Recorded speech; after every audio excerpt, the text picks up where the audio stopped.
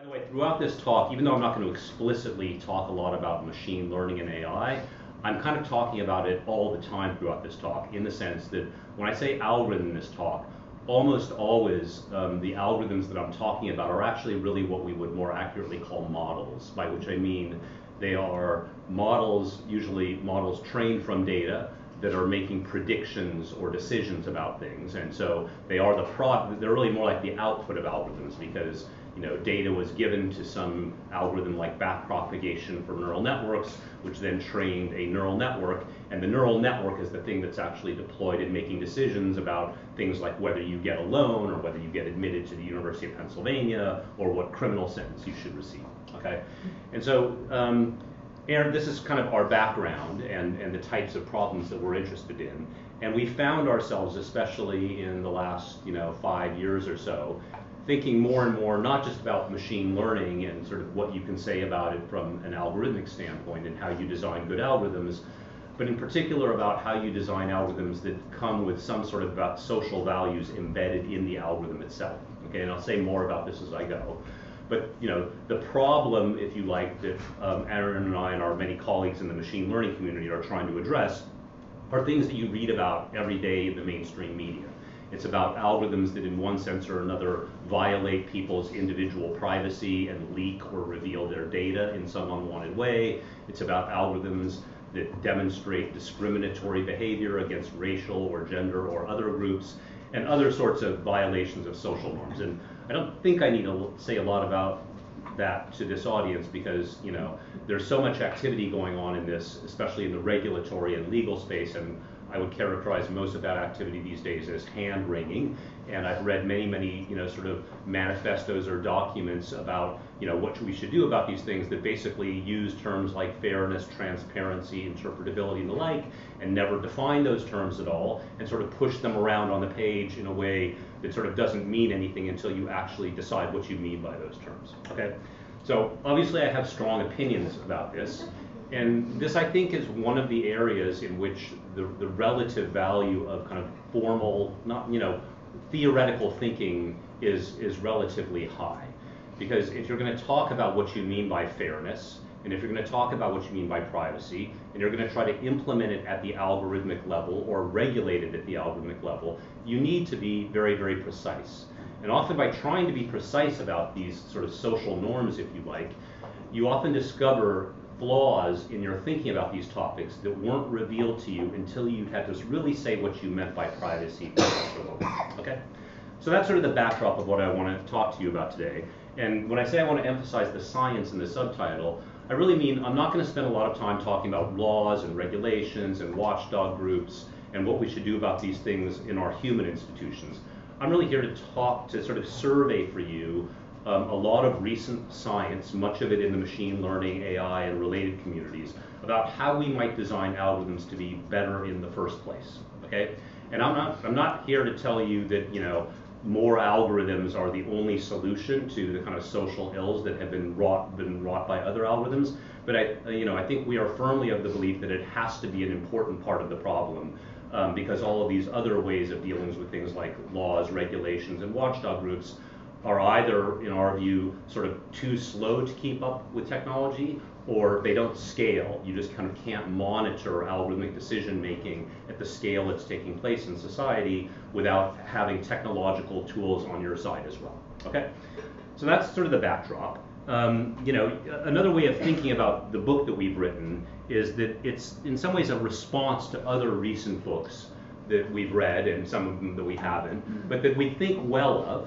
But we think of these books as primarily identifying the problems clearly, without really saying much about what the scientific or technological solutions to those problems might look like. So you may have read books like, it seems to be important to have sort of a clever title, so Weapons of Math Destruction, or which is basically a book about algorithmic discrimination, as is Algorithms of Oppression, and Data and Goliath is a book I highly recommend, even if it's rather depressing to read, about sort of data privacy in the modern era. And so we think well of all these books, and we're inspired by all these books, but because of our particular position on the sort of the front row of research communities trying to look at these problems and say, well, what could we do about them inside of the code itself? We sort of wanted to write a book that, to the broadest audience that we can get, sort of describes how you might do some of these things, okay? And just because it wasn't risky enough already for me to give a talk on this stuff for the very first time, I've decided to magnify that and try to give a talk that's almost entirely composed of images. So I'm gonna, even though there's sort of equations and theorems behind practically everything I'm gonna say, and certainly precise definitions, I'm not gonna give any of that because I don't think it's the most important thing to convey, and we don't go into that level of detail in the book.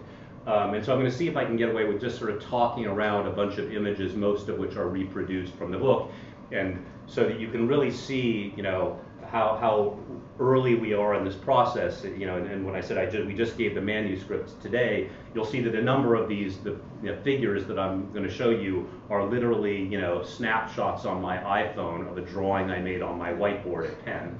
And those will of course be properly rendered by graphic artists in the final. But this is really how the sausage is made, if you're interested. So to sort of, I think, give the only slide I have that has any text bullets on it, I'm just going to quickly survey for you the sort of 4 high-level themes I'm going to take you through. And you can think of this as kind of, if you like, a very high-level survey about different parts of scientific research that are trying to think about algorithmic misbehavior of various types, or at least undesirable behavior about algorithms, and how you might fix that from a design standpoint. And the first 2 topics I'm going to talk about, you know, are also the first 2 chapters of the book, and we start the book with those 2 chapters because we think that these are the topics where there is the most to say right now from a scientific standpoint about algorithmic solutions to social misbehavior by algorithms. And so the first one of these is on privacy.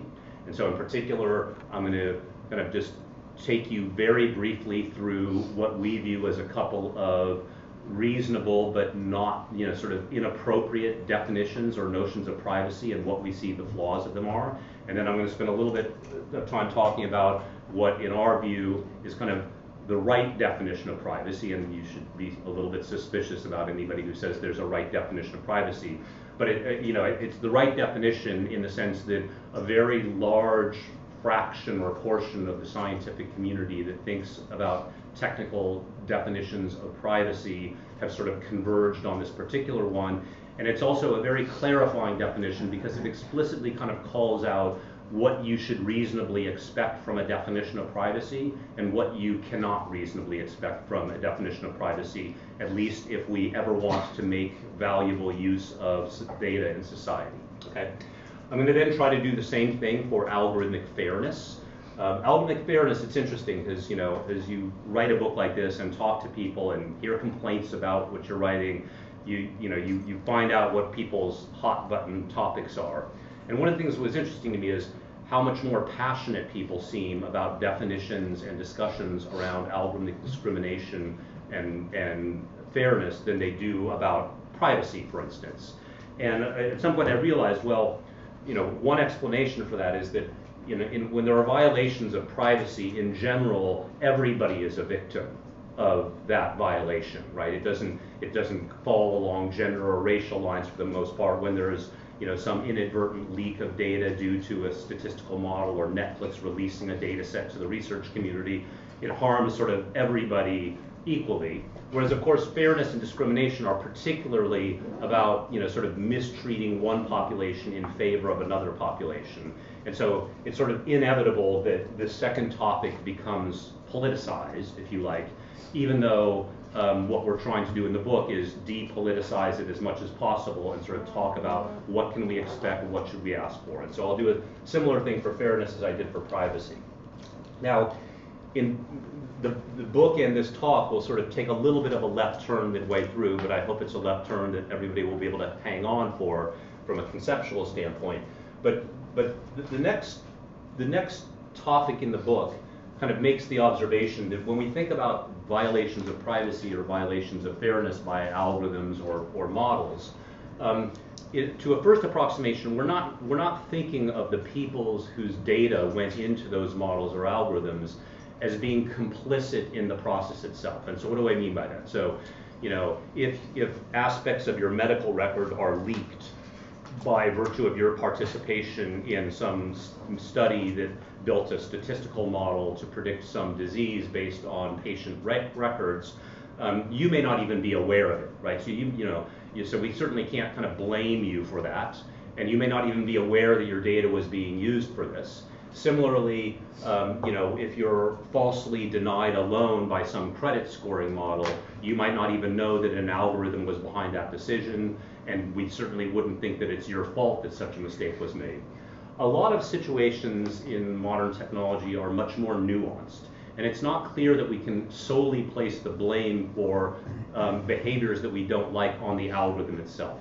And these are basically settings in which you can almost think about there being some sort of strategic game theoretic interaction between people, the data they generate, algorithms or apps that ingest that data, that build predictive models, that then in turn influence the service that you get from that app, change your behavior, and generate more data. To demystify this, like one concrete example of this is navigation apps, where you're basically using an app like Waze or Google Maps to help you do the most natural thing, optimize for yourself your driving time and going from point A to point B, but it's also doing that for everybody else simultaneously. And so if there's something about that sort of simultaneous greediness that we don't like, we can't really just blame the app for it, because we were all complicit in the use of that app in deciding how to drive and any externalities like traffic that inflicts on other people. And so in this next chapter, we're going to kind of be thinking about also situations in which perhaps the behavior of the algorithms or apps we're using is undesirable in some sense, but there are people in the loop, and we have to kind of sort out the incentives and behavior of those people and not just sort of blindly blame the algorithm, okay? And so sort of interesting, won't get into that very much, but in the book itself, we sort of take a game theoretic view of this, and so I'll talk a little bit about that.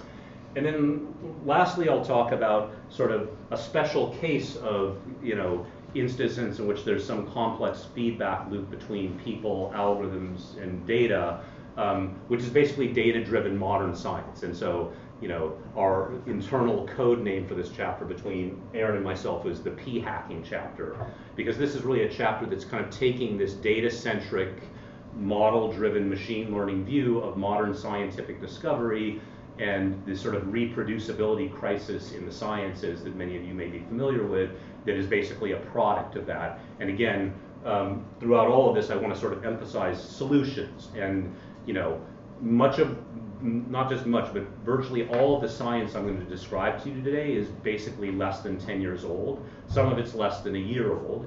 And we're in no way proposing that privacy is all wrapped up or fairness is all wrapped up. Nothing is further from the truth.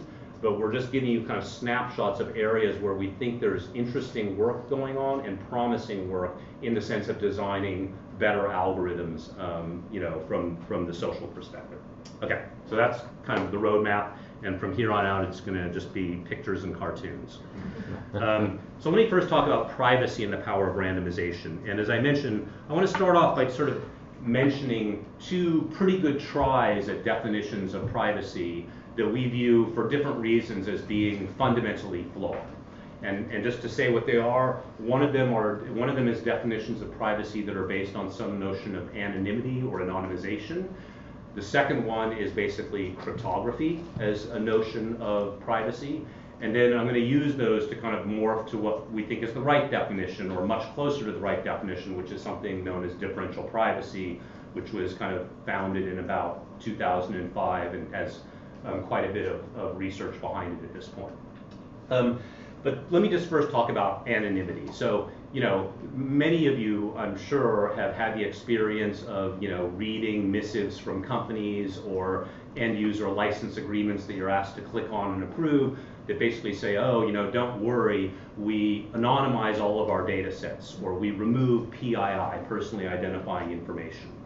And there are many, my short advice is that anytime somebody proposes a definition based on those ideas to you, you should run as quickly as possible in the opposite direction. And there are many, many reasons to believe that the more you think about definitions of anonymity. But one of the key flaws of definitions of anonymity where you're essentially coarsening the database that you started with in some way, in the hopes that you can't, somebody can't pick out individual identities and connect them with your real world identity from the anonymized data. One of the fundamental flaws they make, and this again will kind of set up this discussion of differential privacy, is that these definitions act like the only data set that is ever going to exist or ever did exist in the world was the data set in front of you right now, okay? And the problem with that is that that's far from the truth. And almost all of the interesting violations of privacy that you see these days, by interesting I mean things, as an example, something that's uninteresting but very unfortunate, is just sort of like, people breaking into locked vaults of data like the Equifax breach, okay? So there was no inference that went on there, just like, they got the keys to some database with a lot of financial information and then they had it. It wasn't even anonymized in the first place. It was locked down, but it wasn't anonymized. So what's the problem with anonymization? So these two cartoon tables are trying to highlight that problem. Suppose at the top we had a hypothetical database of a hospital, and you have a neighbor, let's call her, I think we call her Rebecca in the book, and you happen to know that Rebecca is a 56-year-old woman because she's your neighbor, and you happen to know that she is a patient at this particular hospital, okay? And suppose for the sake of argument, so she's a patient at this hospital, and suppose for the sake of argument this is the entire database of that hospital, and they've chosen to anonymize that database. And how have they done that anonymization here? Well, they've removed names. They don't give exact ages. They just give range of ages, okay? They give gender. They've blotted out the last 2 digits of zip codes and the like, okay? So already, even if this was the only database in the world, just the fact that you know that your neighbor Rebecca is a patient at this hospital, you can immediately see that there's only 2 candidates in this database for Rebecca, okay? And it's these 2 rows. And just from that, even if this was the only database in the world, you would know that either she has colitis or she has HIV, okay? You don't know which, it's true, but you know she has one of those 2 things, and this might be rather compromising private data that Rebecca would have preferred that you not have known, okay? Now, of course, the usual response to this by itself is to say, like, oh, well, a real hospital database would have tens of thousands of such records, and there would be many hundreds of matches, for instance, for females in this age range, okay? So so that's why there's actually a definition called k-anonymity. The definition of k-anonymity says that, well, it shouldn't be the case that sort of based on what you know in the real world from any particular individual, you can map them to, in the database, fewer than k individuals. So the bigger the k, the higher the privacy guarantee. If I guarantee it's 100 anonymous, it means that whatever I know about you, if I go look at the anonymized database, at least 100 records match what I know about you, and therefore I would have a great deal of uncertainty about which of the records was yours. So the problem with that is, what if there's a second database? Okay, so this database with respect to Rebecca is 2 anonymous, right? There's 2 records that match Rebecca. This database is, this database, which is maybe a second hospital that Rebecca has been to, is 3 anonymous with respect to Rebecca because there's 3 records that match her age range and gender, okay? But now from the join of these 2 databases, well, from this database you knew she either had colitis or HIV, and from this one you knew she either has HIV, lupus, or a hip fracture. And so now you know she has HIV.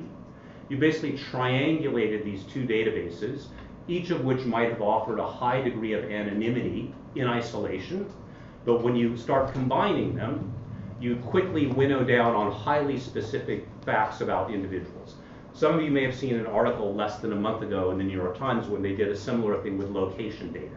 They got location data from a commercial vendor, and they quickly found a person in the real world who they uniquely identified because, of course, she was the only person who on a daily basis made the 14-mile commute from her home to the upstate New York middle school where she taught math.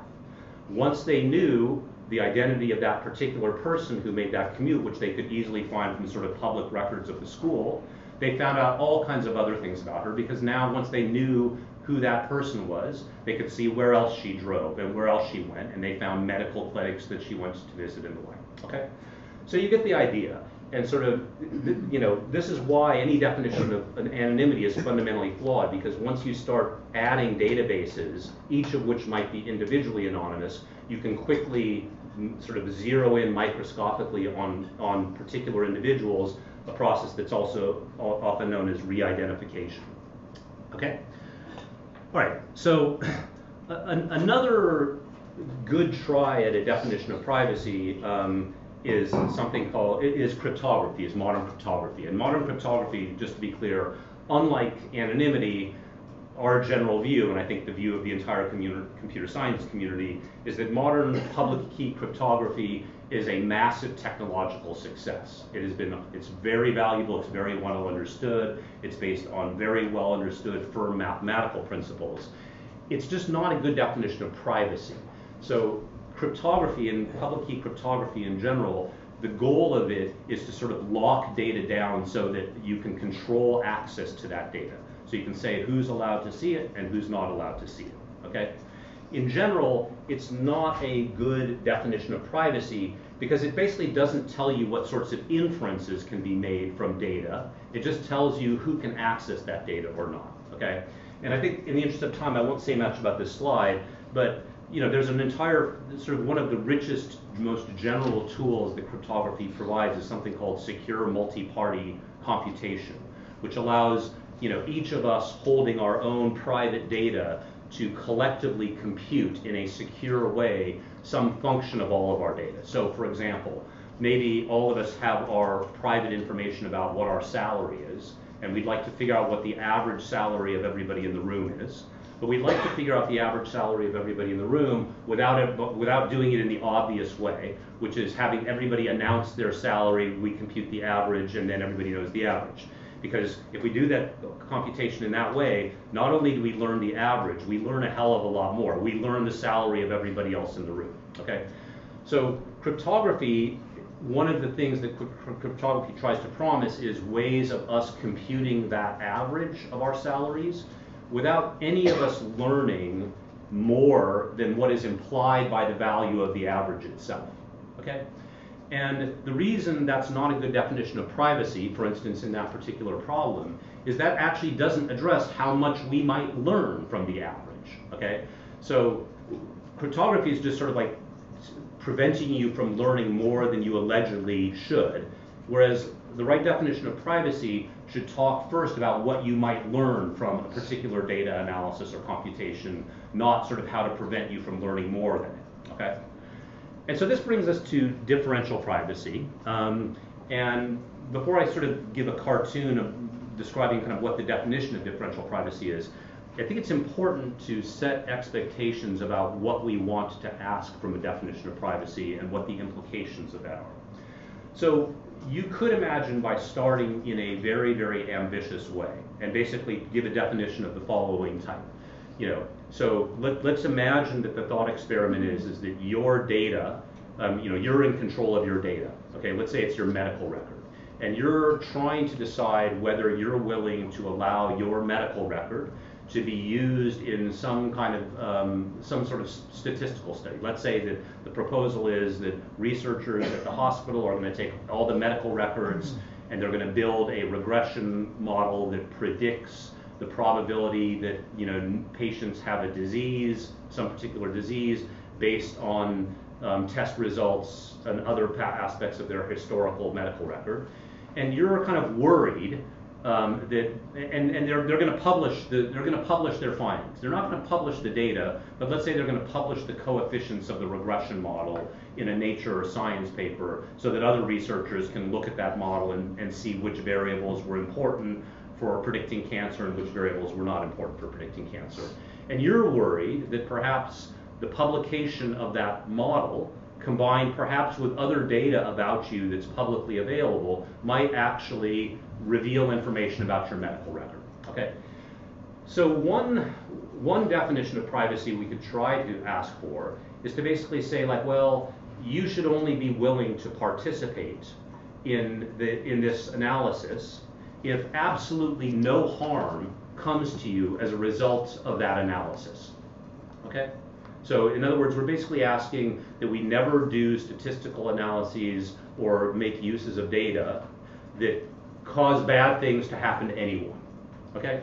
So the problem with that definition is it's asking for too much and prevents us from ever making good use of data. And so let me give an example which is not so hypothetical. So suppose it's circa 1950 and you're asked to participate in a study that's going to try to ask whether there are harmful effects of smoking.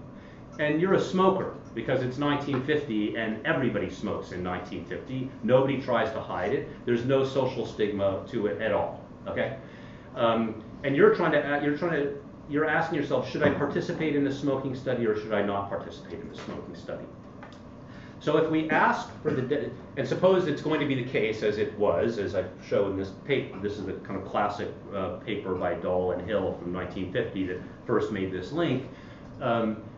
You know, if I ask for the first definition, you know, we shouldn't allow this study to proceed if it's the case that for you, the smoker, the outcome of that study will have harmful effects, okay?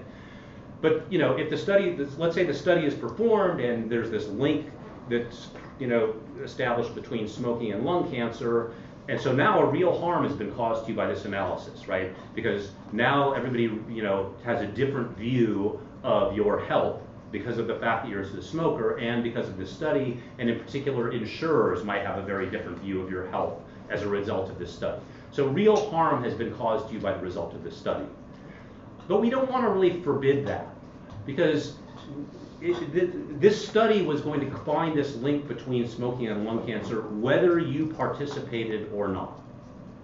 So the bad thing was going to happen to you whether you allowed this data to your data to be used or not. Because basically the link between smoking and lung cancer is kind of a fact about the world. And that fact about the world can be discovered with sort of a large collection of anybody's data. Your data wasn't important to it, okay? It's kind of an aggregate statistical fact, okay?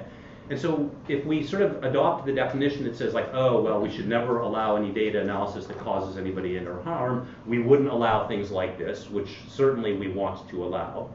And so the right counterfactual to ask is not whether harm was caused to you, but rather how much was the harm to you increased by your allowing your data to be used in the study compared to what the probability or magnitude of the harm would have been without your data in the study, okay?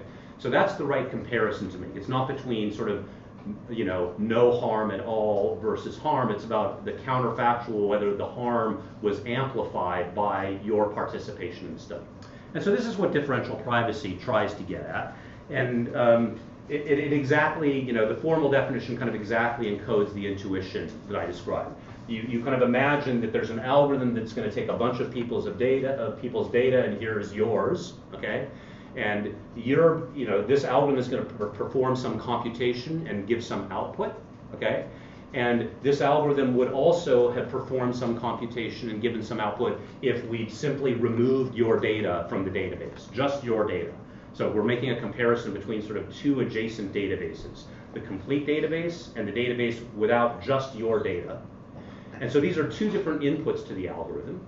And basically what you ask in differential privacy is that no matter whose data we remove in isolation from the data set, the thing that the algorithm computes doesn't change by very much, okay? Okay, now, the technical part is how you define not changing very much, but let me give an example of a differentially private algorithm just to demystify this a bit. Let's suppose we're going to compute the average of everybody's salary in the room. The normal way to do it would be to, take the database, which consists of everybody's salary, compute the average, and release it to like numerical precision. Like the average salary is, $57,000, $612.92 or something like that. Okay. So that's not a differentially private algorithm, because if we remove even one person's salary and rerun the computation, it'll come up with a very similar number, but it'll be slightly different in the numerical details. And the worry, and it's not an abstract hypothetical worry, is that one might be able, when combining the output of that computation with other stuff, to back out the individual salaries of people in the computation. Here is a differentially private mechanism or algorithm. We're going to do the same thing. We're going to gather everybody's salary. We're going to compute the average to numerical precision. but now we're going to add noise to that output. Okay, we're going to add a random number to the average that we computed, and then we're going to output the average, then we're going to output the perturbed value after adding the noise. Okay, and the question is like, well, what should this noise look like? It's going to look like sort of symmetric Gaussian noise, and how much of this noise should we add? So it turns out you can sort of prove very strong things about this simple algorithm as long as sort of the magnitude of the noise that you add to the number that we compute is sort of on the order of 1 over the square root of the number of people involved in the computation. Okay? And the reason this is important is that 1 over the square root of the number of people goes down as the number of people increases. So the larger the database of salaries we have, the less noise we have to add to provide privacy to any individual. And so for those of you with a bit of a statistics background, sort of the 1 over square root of n sort of naturally rises because it's essentially, you know, the inverse of the standard deviation of, you know, a bunch of random n random numbers of roughly the same scale. Okay? And so this is the idea of differential privacy. Those of you from a social science background might be familiar with randomized response as a survey mechanism. So if you are, randomized response, which was, I think, first introduced back in the 1960s as a way of kind of eliciting truthful answers to embarrassing questions like, you know, do you have a sexually transmitted disease? Randomized response is actually a differentially private mechanism. The definition of differential privacy didn't come for another 30 years, but in hindsight, that particular survey mechanism obeys differential privacy. Okay. So just to say a little bit about the real world for a minute, so differential privacy is, you know, first was introduced, I think, in roughly 2005 and is now pushing 20 years of very, very active research. And now it's starting to really make it out into the real world. So this is just from the this is a photo taken at the CES, the Consumer Electronics Conference in Las Vegas every year last week, where Apple basically bought the side of a hotel and, you know, obnoxiously put a billboard up there. But in particular, if any of you are iPhone users and you have one of the more recent versions of iOS on your phone, it uses differential privacy to report your app usage to the mothership in Cupertino. So Apple's quite interested, and their developers are quite interested in knowing the popularity of different apps on their devices.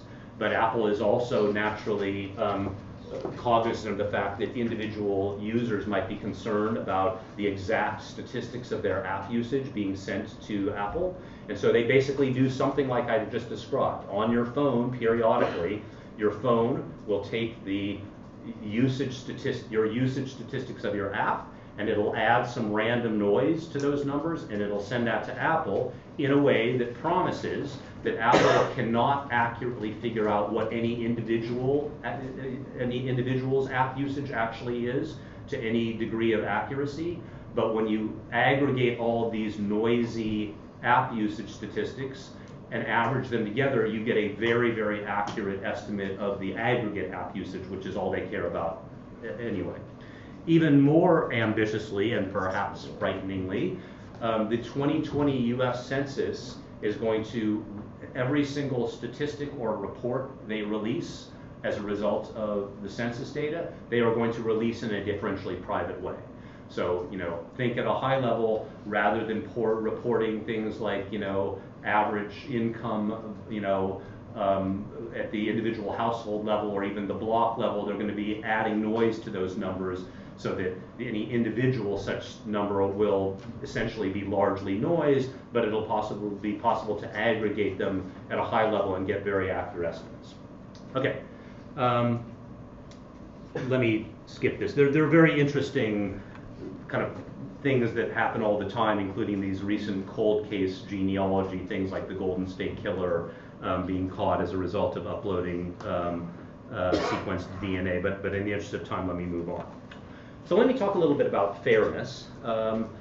So fairness, as I said, is more of a hot button topic in general than privacy, it seems, at least in research and academic communities. And again, you know, I think our view is that there have been a number of proposals for definitions of fairness, including some of them not only in wide use, but actually encoded in at least US laws that we think are fundamentally flawed.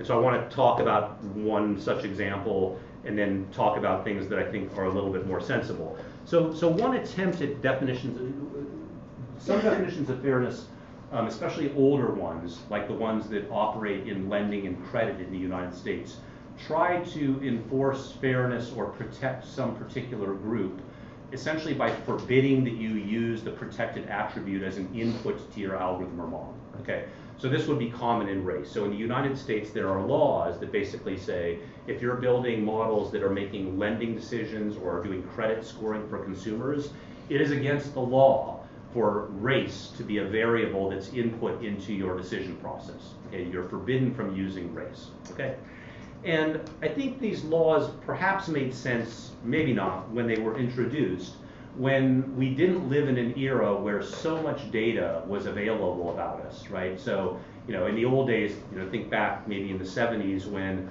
and by the way, even in the 70s, there were people using neural networks to do things like credit scoring.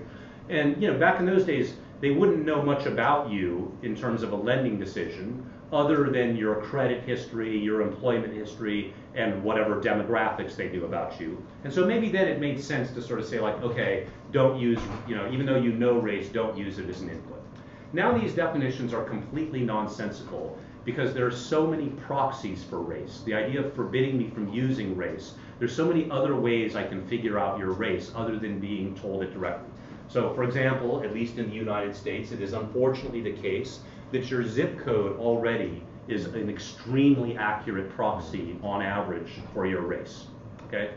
More generally, you have papers like this, which is a paper from about 5 years ago, from the Proceedings of the National Academy of Sciences, in which it was shown that just from people's like data on Facebook, nothing else on Facebook, nothing about who your friends are, nothing about any demographics you've declared, nothing about your conversations on Facebook, just from the content that you've given a thumbs up to, just the clicks that you've given thumbs up to, you can accurately predict things like whether you're single or in a relationship, whether you are the child of divorced parents, your drug and alcohol use, what your sexual orientation, your religion, et cetera, okay? So in an era where we have so much of our data out there publicly available, maybe that we've openly revealed, and the fact that you can figure out these things, at least statistically, in an accurate sense, the idea of sort of forbidding the use of anything kind of makes no sense. A more sensible thing is to, instead of kind of restricting the inputs to models or algorithms, to try to sort of enforce fairness at the outcome. Basically say, if you're predicting who to give loans to, use anything you want, but be sure that the decisions you make are fair in some quantitative sense, okay? And so I promised you hand-drawn figures from my whiteboard, so here's an example. So here's here's an example of a quantitative definition of fairness that sort of is restricting the behavior at the output rather than the input. So imagine a hypothetical example in which we're in college admissions and we're trying to build a predictive model from historical data to decide who to admit to our college based purely on SAT scores, just a one-dimensional problem. All we care about is your SAT scores, okay? And so I have SAT scores arranged on a line from low to high. Each circle represents an applicant with that corresponding SAT score. And why are we using these SAT scores? What is it we're trying to predict from SAT scores? Well, we're trying to predict success in college, okay? And let's pick a definition of success in college, like you succeeded in college if you graduated within 5 years of arriving with at least a 3.0 GPA, okay? Pick your favorite definition, okay? And so the pluses and minuses on these circles indicate from our historical data, this is somebody with this SAT score who succeeded. This is somebody with this SAT score who did not succeed, okay? And so that's what our data looks like. And the data, though, happens to be from two different demographic groups. There's two races. There's the blues and there's the greens, okay? And so each circle, the color tells you the race, the value on the line here tells you their SAT score, and the plus or minus tells you whether they succeeded.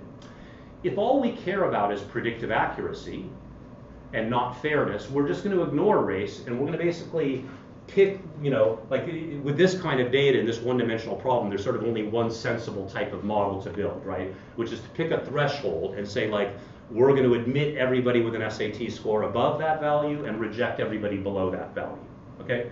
And so, take my word for it, if we're just trying to maximize predictive accuracy on the historical data, this is the optimal model, right? Because how many mistakes does it make? Well, the mistakes are any student that we let in that failed, like this one, or any student that we rejected that succeeded, like this one, okay? And so we make however many mistakes here. It's like, I think it's 7, like 1, 2, 3, 4, 5, 6, 7, okay? And that's, you can take my word for it, if you try all the different thresholds, this one has the lowest error. But this model is quite unfair from a racial standpoint.